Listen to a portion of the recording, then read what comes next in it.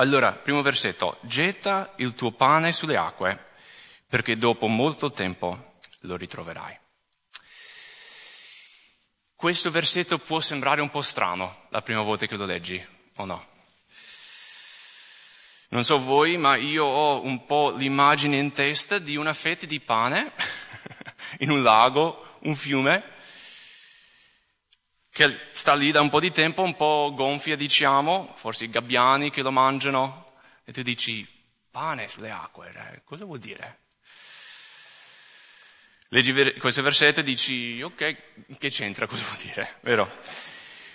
Però c'è un significato. Ricordate chi scrive questo libro. Non è mai menzionato per nome, però è quasi sicuro che è Salomone, il grande re di Israele, che ha vissuto circa 1000 anni prima di Cristo. Quindi dobbiamo anche pensare della vita di Salomone quando leggiamo il libro di Ecclesiaste. E non penso che Salomone stia parlando di una fetta di pane in un laghetto, vero? No, a volte con i bambini diamo pane ai pesci così mangiano, non penso che è quello che vuole dire, ok? È probabile che quando sta parlando del pane qua, sta parlando del grano, che lui avrebbe spedito per le sue navi dall'altra parte del Mediterraneo o del mondo, quello che sia, da essere venduto, ok? Mercante. E poi dopo molto tempo i profitti che avrebbe guadagnato ritornano a lui. Quindi getta il tuo pane sulle acque perché dopo molto tempo lo ritroverai. Infatti voglio leggere Primo Re 10:22. Primo Re 10:22.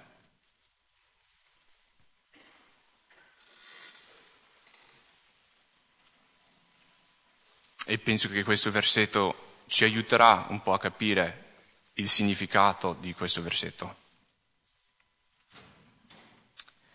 Primo Re 10:22. Il re, Salomone, infatti aveva in mare una flotta di Tarshish insieme con la flotta di Iram.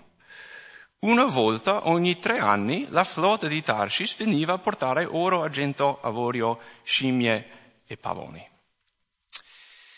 Salomone aveva una flotta di navi e andavano in giro di nuovo per il Mediterraneo, forse anche oltre, a comprare, vendere e poi portare a casa quello che avevano guadagnato, portare a Salomone. Notate quanto spesso tornavano, avete visto? Ogni 3 anni. Come in Ecclesiaste 11:1, dopo molto tempo. Qui in Primo Re 10:22 non viene menzionato il grano, però penso che il concetto sia chiaro, no? Che Salomone investiva, no? Con queste navi e poi dopo molto tempo lui riceveva quello che aveva guadagnato. Mandava via i suoi beni, il suo grano e poi dopo tanto tempo riceveva il profitto. Allora, cosa vuol dire per noi? Per chi ha beni materiali, sappiamo che dobbiamo gestirli in modo saggio, vero? È anche saggio investire se abbiamo qualcosa, certo. Dovremo rendere conto davanti a Dio per come abbiamo vissuto questa vita.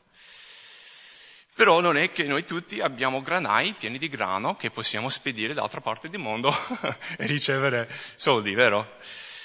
Quindi il concetto generale è investire adesso, pensando a lungo termine. Un po' come abbiamo visto la volta scorsa in Ecclesiaste 10, no? Investire adesso, affilare la nostra ascia adesso in modo che più avanti sia più efficace. E quindi anche per noi in modo generale possiamo applicare questo concetto. Investire adesso, gettare il nostro pane sulle acque in modo che più avanti, no, guadagniamo qualcosa. Per esempio, per noi che siamo sposati, possiamo investire nei nostri matrimoni.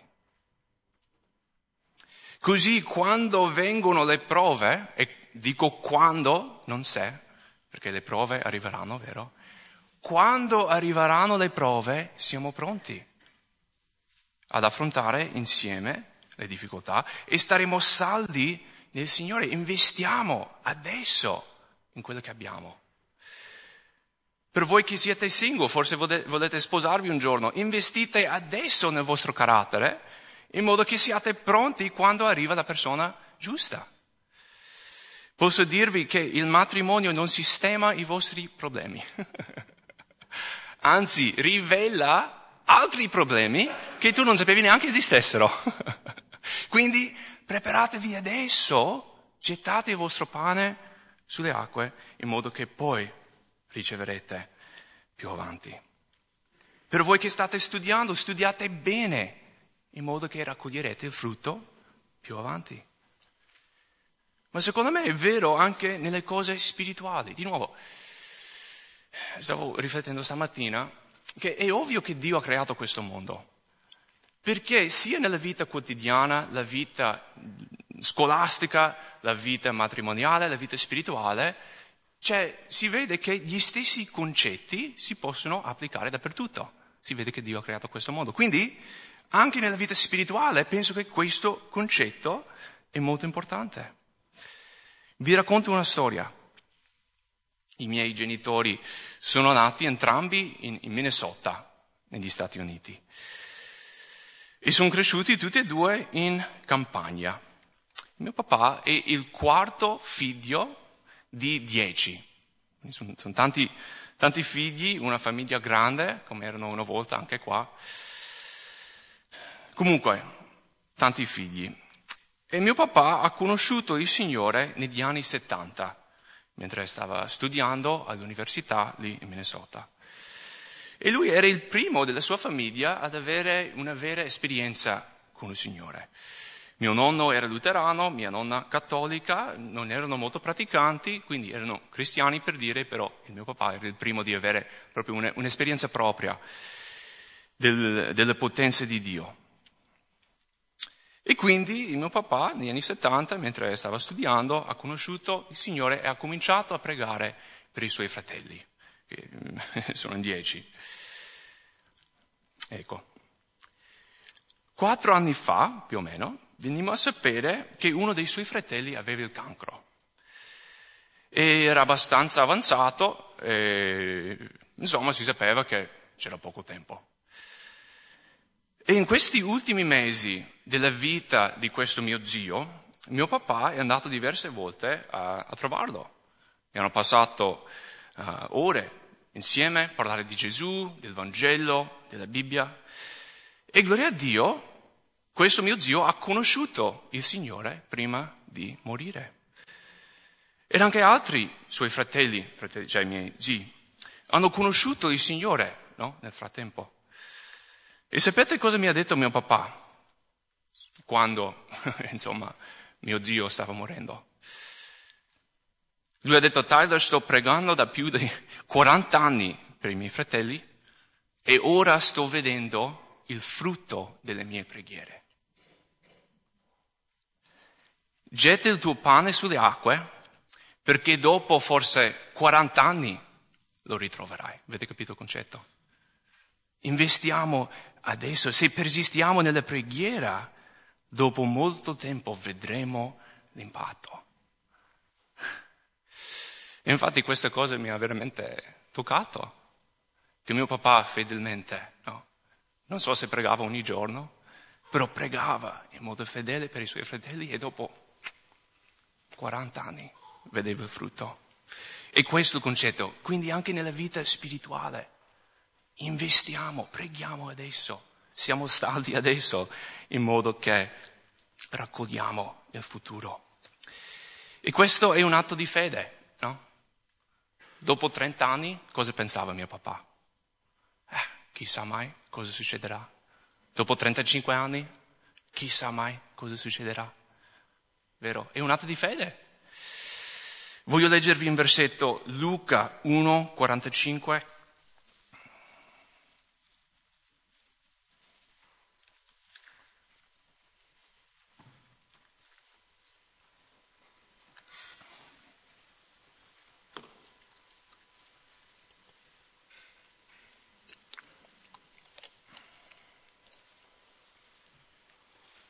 Luca 1, 45.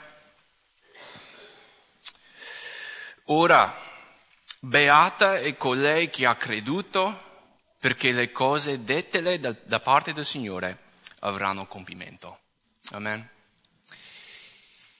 Dobbiamo continuare a gettare il pane, dobbiamo continuare ad investire e nel frattempo ci vuole la fede. Bisogna credere che Dio porterà a compimento quello che Lui ha cominciato. Quindi noi gettiamo il pane, investiamo, persistiamo nella preghiera, dopo tanto tempo raccoglieremo e nel frattempo dobbiamo vivere per fede. Andiamo avanti, versetto 2 e 3. Fanne parte a 7 e anche a 8, perché tu non sai quale sventura ti può accadere sulla terra. Se le nubi sono piene di pioggia, la riversano sulla terra, e se un albero cade verso sud o verso nord, nel posto dove esso cade, là rimane. Quindi versetto 2 parla di come è saggio diversificare la vita. Mi sa che si dice in Italia non puntare tutto sulla stessa carta. Si dice così? Ok, bene, grazie. Nel senso che non mettiamo tutta la nostra speranza in una cosa, ma diversifichiamo. Ma voglio notare qualcosa alla fine di versetto 2. Dice, perché tu non sai quale sventura ti può accadere sulla terra. Noi non sappiamo il futuro. Qualcuno qui è in grado a predire perfettamente il futuro? Qualcuno qua riesce a sapere quello che succede domani? Non penso. Infatti, versetto 3 continua con lo stesso pensiero. Se le nubi sono piene di pioggia, la riversano sulla terra, e se un albero cade a sud o a nord, nel posto dove esso cade, là rimane. Noi possiamo guardare il cielo e capire che pioverà probabilmente, vero? Ieri a Montebelluna, verso mezzogiorno, ho guardato verso le montagne e ho visto tutto nero. E ho detto, ok, penso che piove oggi, ok? Però riusciamo a sapere il momento preciso? Riusciamo a sapere quanto pioverà? Anche il meteo è utile, vero? Guardiamo adesso sul cellulare, ci dice più o meno come sarà il tempo oggi. Però è sempre giusto il meteo? No. Infatti l'unico lavoro che puoi avere è sbagliare ogni giorno e comunque avere un lavoro e chi fa il meteo, no? E gloria a Dio per il meteo, così ci dà un'idea di come sarà il tempo, possiamo pianificare eventi, cose, capito? Gloria a Dio che abbiamo questa tecnologia. Però alla fine non possiamo predire perfettamente il tempo. È pazzesco perché siamo nel 2022, abbiamo un supercomputer in tasca e comunque non possiamo predire il futuro. La stessa cosa dell'albero che cade, non possiamo sapere quando cadrà, da quale parte cadrà. E una volta che è caduto non possiamo rialzarlo. Ecco, non possiamo predire, non possiamo controllare tutto. Cosa possiamo noi imparare da questo? Non possiamo predire il futuro e perciò certe cose sono fuori il nostro controllo. Siamo umani deboli e limitati e non possiamo avere controllo di tutto. Scusate. Tante volte vogliamo avere il controllo, vogliamo decidere noi come andranno le cose, vogliamo essere noi, per dire, Dio e decidere tutto, però non ne siamo capaci. Penso che specialmente in questi ultimi anni di crisi, no, Covid, adesso la guerra, abbiamo imparato che veramente sappiamo poco. Abbiamo poco potere su come vanno le cose. Tante cose sono fuori il nostro controllo. E devo dire che a volte l'avere controllo può diventare un idolo. Che cos'è un idolo? Qualcosa che stimiamo e cerchiamo più di Dio. E tante volte vogliamo noi decidere tutto, vogliamo noi controllare tutto, però questo è un idolo e solo Dio lo può fare. Voglio leggervi un versetto, o qualche versetto in Giacomo capitolo 4.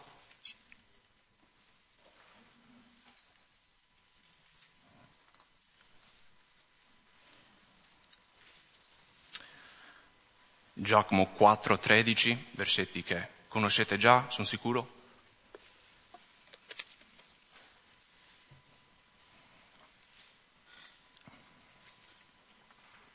Giacomo 4,13. E ora a voi che dite, oggi o domani andremo nella tale città e vi dimoreremo un anno e commerceremo e guadagneremo, mentre non sapete ciò che accadrà l'indomani. Cos'è infatti la vostra vita? Poiché essa è un vapore che appare per un po' di tempo, e poi svanisce. Dovreste invece dire, se piace al Signore, e se saremo in vita, noi faremo questo o quello. Ora invece voi vi vantate nella vostra arroganza. Ogni vanto di questo genere è cattivo. Chi dunque sa fare il bene e non lo fa, commette peccato. Ecco l'atteggiamento che dovremmo avere. Se piace al Signore, se il Signore vuole. Di nuovo dobbiamo buttare giù quell'idolo del volere avere controllo e dire se il Signore vuole, se è la volontà di Dio, se a Lui piace. Questa è la vera fede, no? La fede è credere che Dio sta portando avanti le cose, che Dio ci sta guidando, non che noi dobbiamo comandare e fare tutto. Infatti la fede non va in giro sempre preoccupata, cercando di tenere tutto sotto il suo controllo, imponendosi su tutto e tutti. La fede dice se il Signore vuole, confida in Dio, confida in un Dio che è sovrano e che ci guida divinamente. Amen. La fede dice se il Signore vuole, e solo la fede può liberarci da questo idolo. Non sappiamo quello che succederà e quindi diciamo sia fatta la volontà di Dio. Andiamo avanti, versetto 4.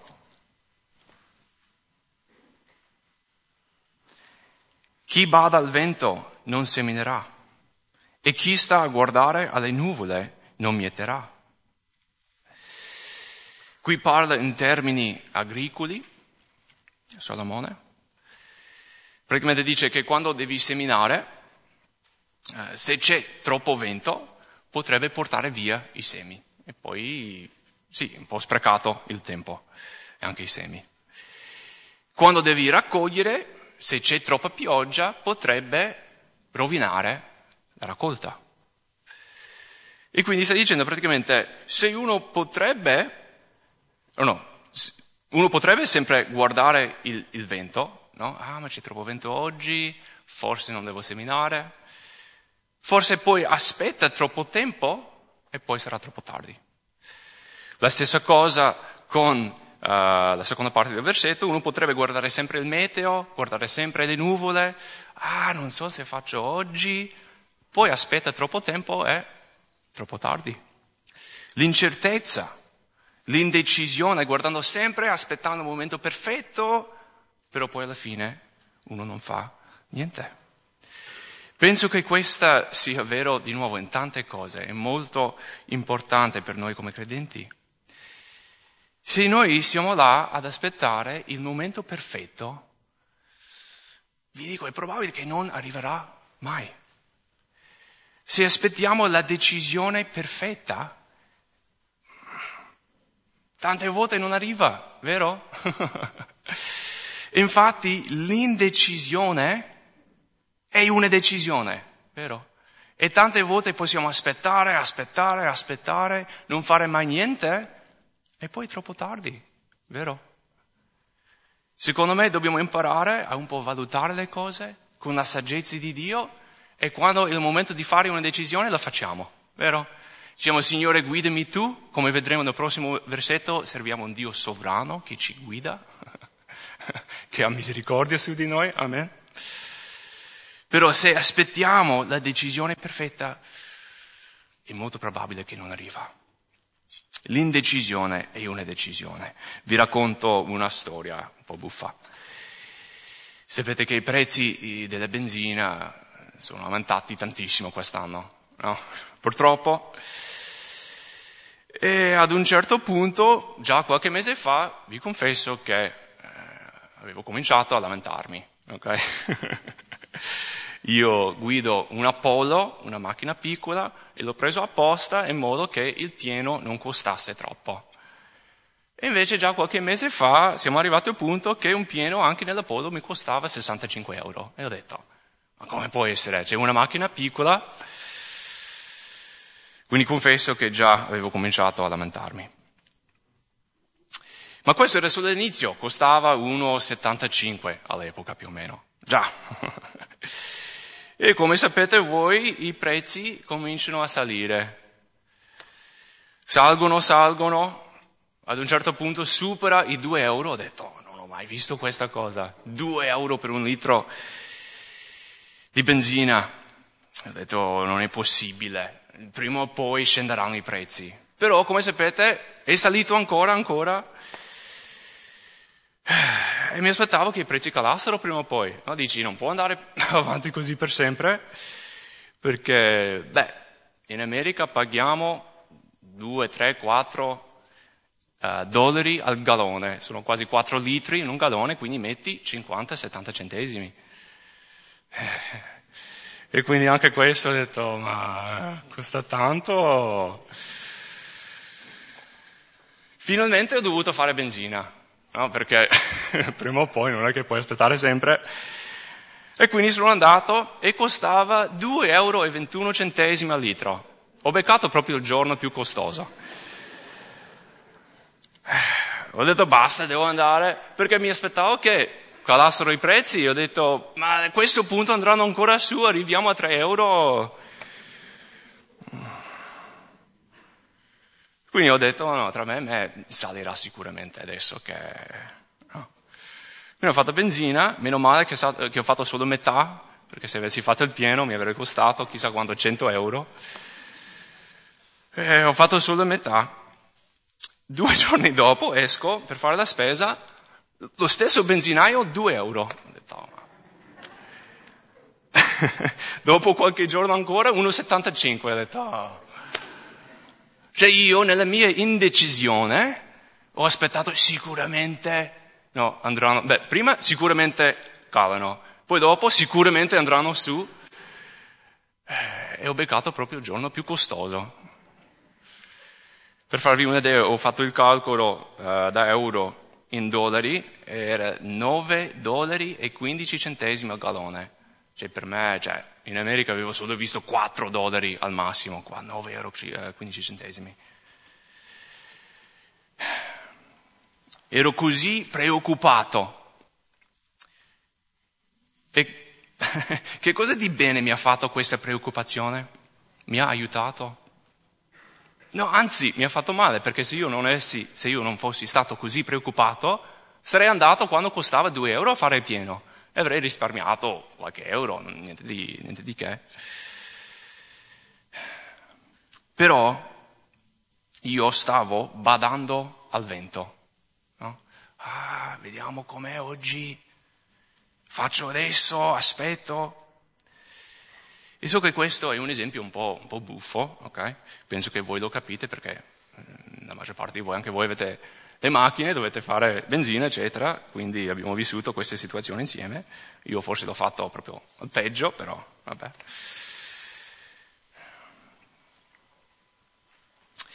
Se noi siamo sempre là a preoccuparci, a guardare le nuvole, a badare al vento, è possibile che non faremo mai niente, vero? L'indecisione è una decisione. Invece noi non dobbiamo preoccuparci troppo del futuro. Dobbiamo dire, come abbiamo visto, se il Signore vuole. E poi fare passi di fede, credendo che Dio ci guida. Credendo che serviamo un Dio che dirige i nostri passi. Voglio leggere adesso Efesini 5:15.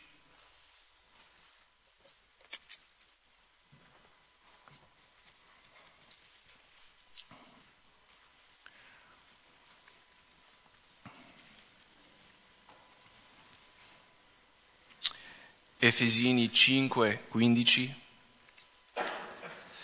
Ecco a cosa dobbiamo badare. Efesini 5:15. Badate dunque di camminare con diligenza, non da stolti, ma come saggi, riscattando il tempo, perché i giorni sono malvagi. Non dobbiamo badare al vento, alle circostanze, alla situazione. Adesso faccio oggi, aspetto. No, dobbiamo badare dunque di camminare con diligenza da saggi. Poi riscattando il tempo. Fratelli, il tempo è limitato, questa vita non dura per sempre. E noi dobbiamo riscattare il tempo che abbiamo, dobbiamo usufruire ciò che il Signore ci ha concesso i giorni. E se noi siamo sempre là, non lo so, sai, non faremo mai niente. Dobbiamo riscattare il tempo che il Signore ci ha dato, sempre con saggezza, sempre in preghiera, sempre cercando la volontà di Dio, non la nostra. Però la Bibbia dice che dobbiamo riscattare il tempo, dobbiamo usufruire del tempo che il Signore ci ha dato per la sua gloria, perché anche se il Signore non ritorna, comunque abbiamo giorni limitati, un giorno moriremo e quindi bisogna riscattare il tempo che il Signore ci ha dato. Bene, torniamo in Ecclesiaste 11.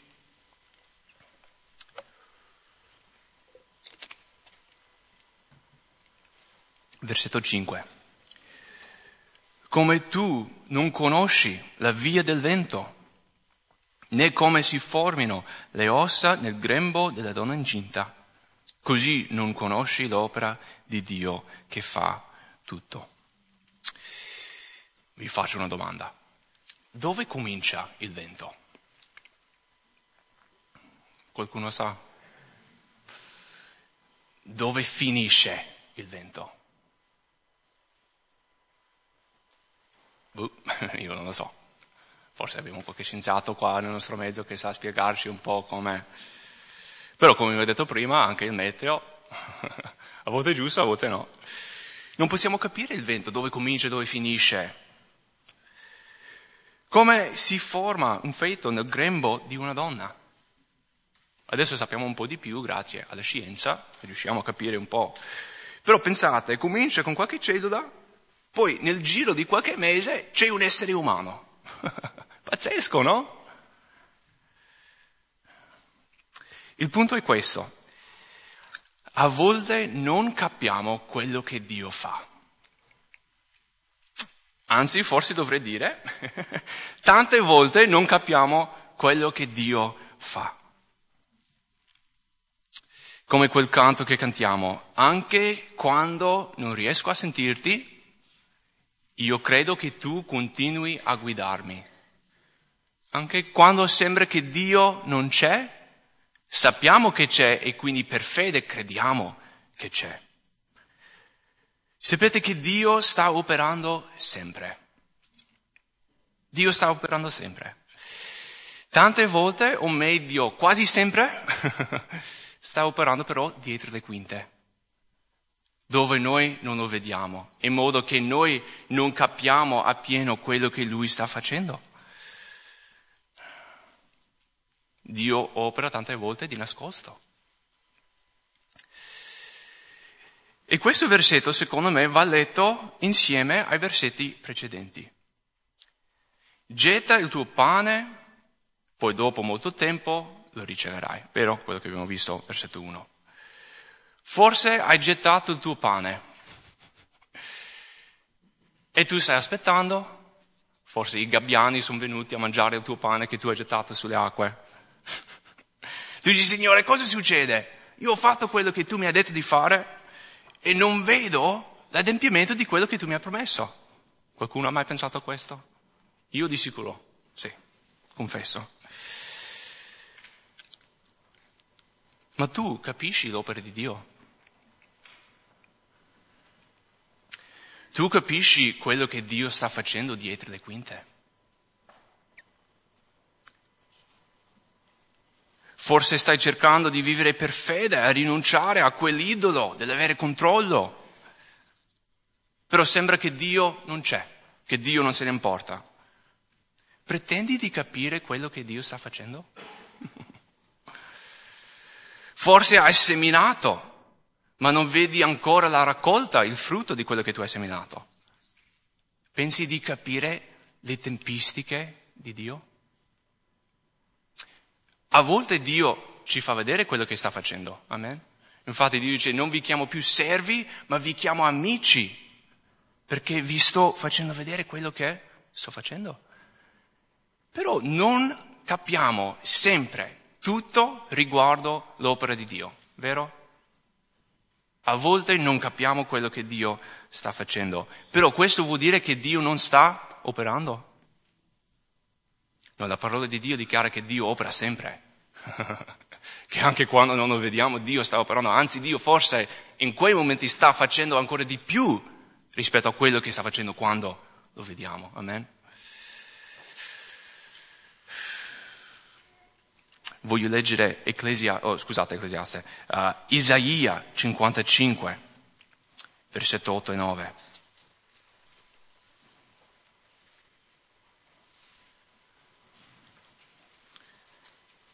Isaia 55, versetto 8.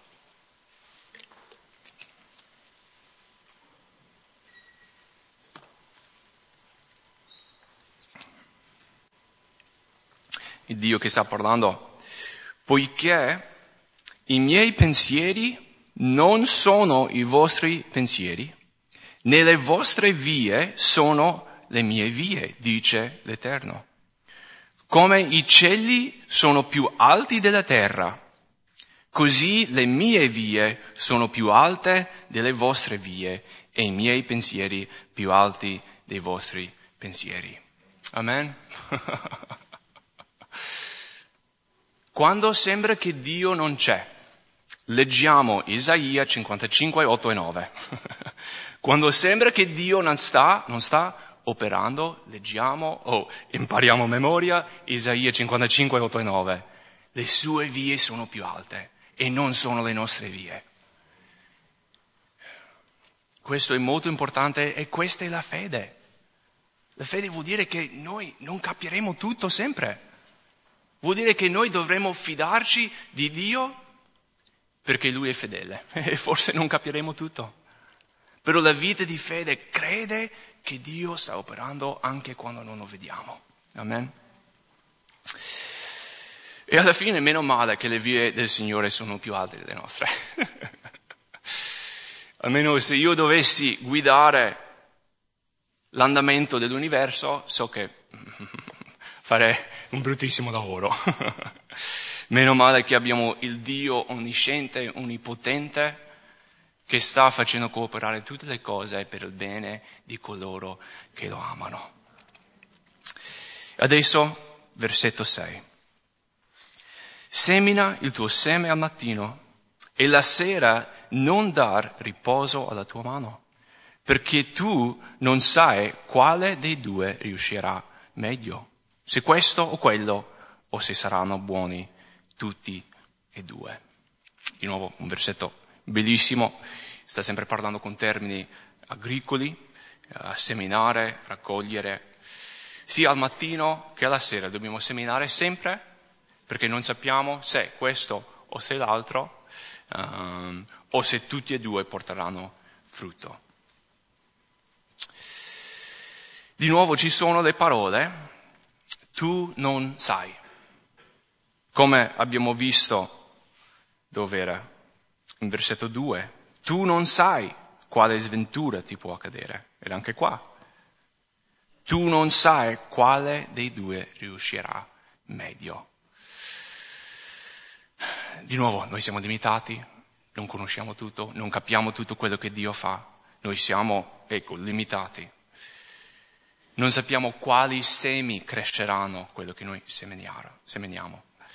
Ma c'è una cosa chiara, cioè dobbiamo seminare.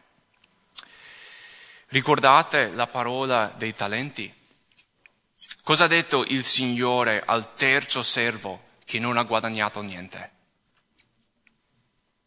Ha detto servo malvagio e indolente. La pigrizia. Noi come cristiani non siamo chiamati ad essere pigri, siamo chiamati a lavorare, ad operare, a cooperare con il Signore, a seminare. Non trovare scuse per non seminare. Ma io non faccio niente perché non capisco quello che Dio sta facendo. Non è così che dobbiamo fare. Noi siamo chiamati a seminare, ma il Signore dà la crescita. Allora, cosa vuol dire per noi? Penso che questo sia applicabile in tanti aspetti della vita, come il primo versetto, come anche il versetto 10 di capitolo 10. Cioè, in tanti aspetti della vita possiamo applicare queste verità.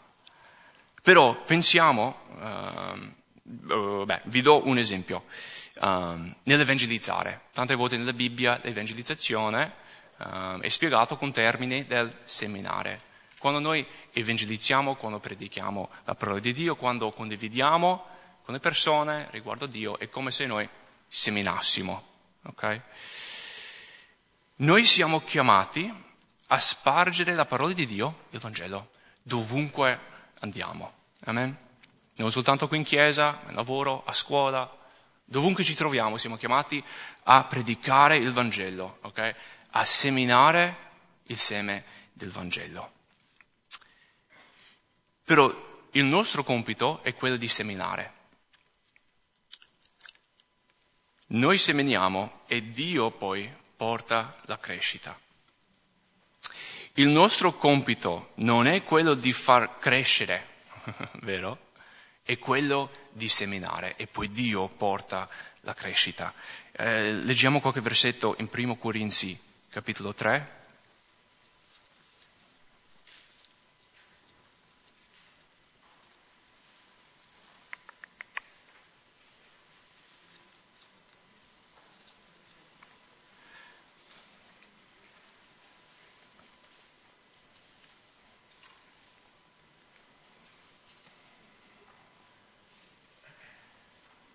Praticamente a Corinto, in questa chiesa, c'era un problema di divisioni tra la chiesa. Quindi c'erano diversi gruppi di persone che si identificavano con diversi predicatori. E Paolo dice questo non va bene, c'è solo una chiesa e noi tutti siamo in Cristo. Non dovete identificarvi con i diversi predicatori, anzi dovete identificarvi con Cristo e poi ringraziare Dio per le diverse persone che ha dato alla Chiesa come predicatori. Quindi adesso voglio leggere, cominciamo anche da versetto 1 in 1 Corinzi 3. 1 Corinzi 3, 1. Or io, fratelli, non ho potuto parlare a voi come a spirituali, ma vi ho parlato come a carnali, come a bambini in Cristo. Vi ho dato da bere del latte e non del cibo, perché non eravate capaci a sopportarlo. Anzi, non lo siete neppure ora, perché siete ancora carnali. Infatti, fra di voi vi è invidia, dispute e divisioni. Non siete voi carnali e non camminate secondo l'uomo? Versetto 4. Perché quando uno dice io sono di Paolo e un altro io sono di Apollo, non siete voi carnali? Chi è dunque Paolo e chi è Apollo? Se non ministri per mezzo dei quali voi avete creduto e ciò secondo che il Signore ha dato a ciascuno. Poi vogliamo notare il versetto 6.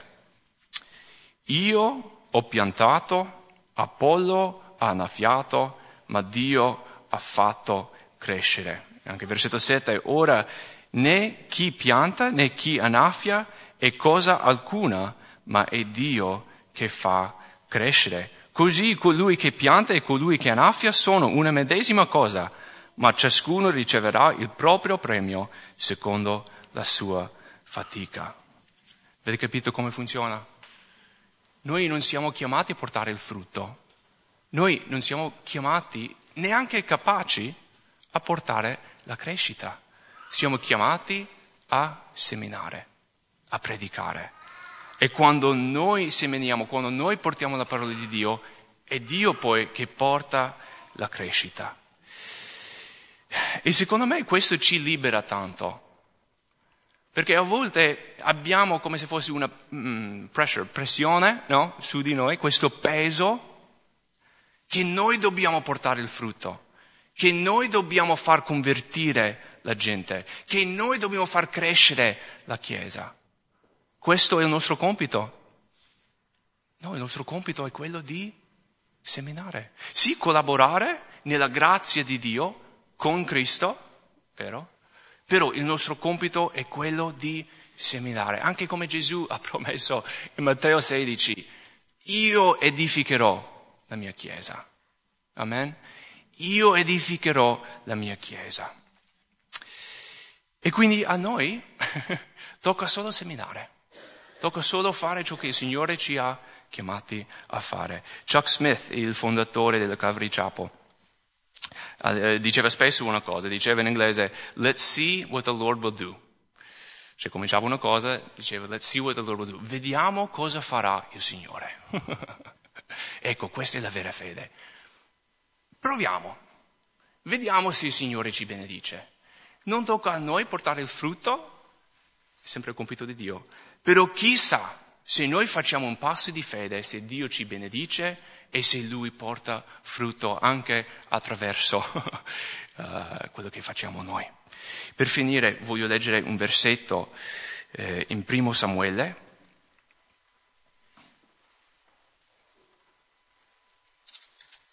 Primo Samuele 14, infatti questo è il versetto del nostro trimestre della scuola biblica.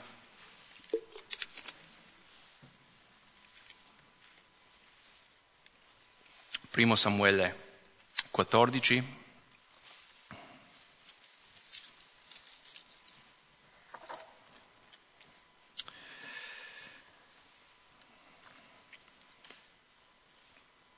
Secondo Samuele. Sarà sicuramente una storia diversa se leggo da lì. Ok. Primo Samuele 14. E il versetto, cominciamo dal versetto 1. Primo Samuele 14, 1. Ora avvenne che un giorno Jonathan, figlio di Saul, disse al suo giovane scudiero, vieni, andiamo verso la postazione dei Filistei che è dall'altra parte. Ma non disse nulla a suo padre.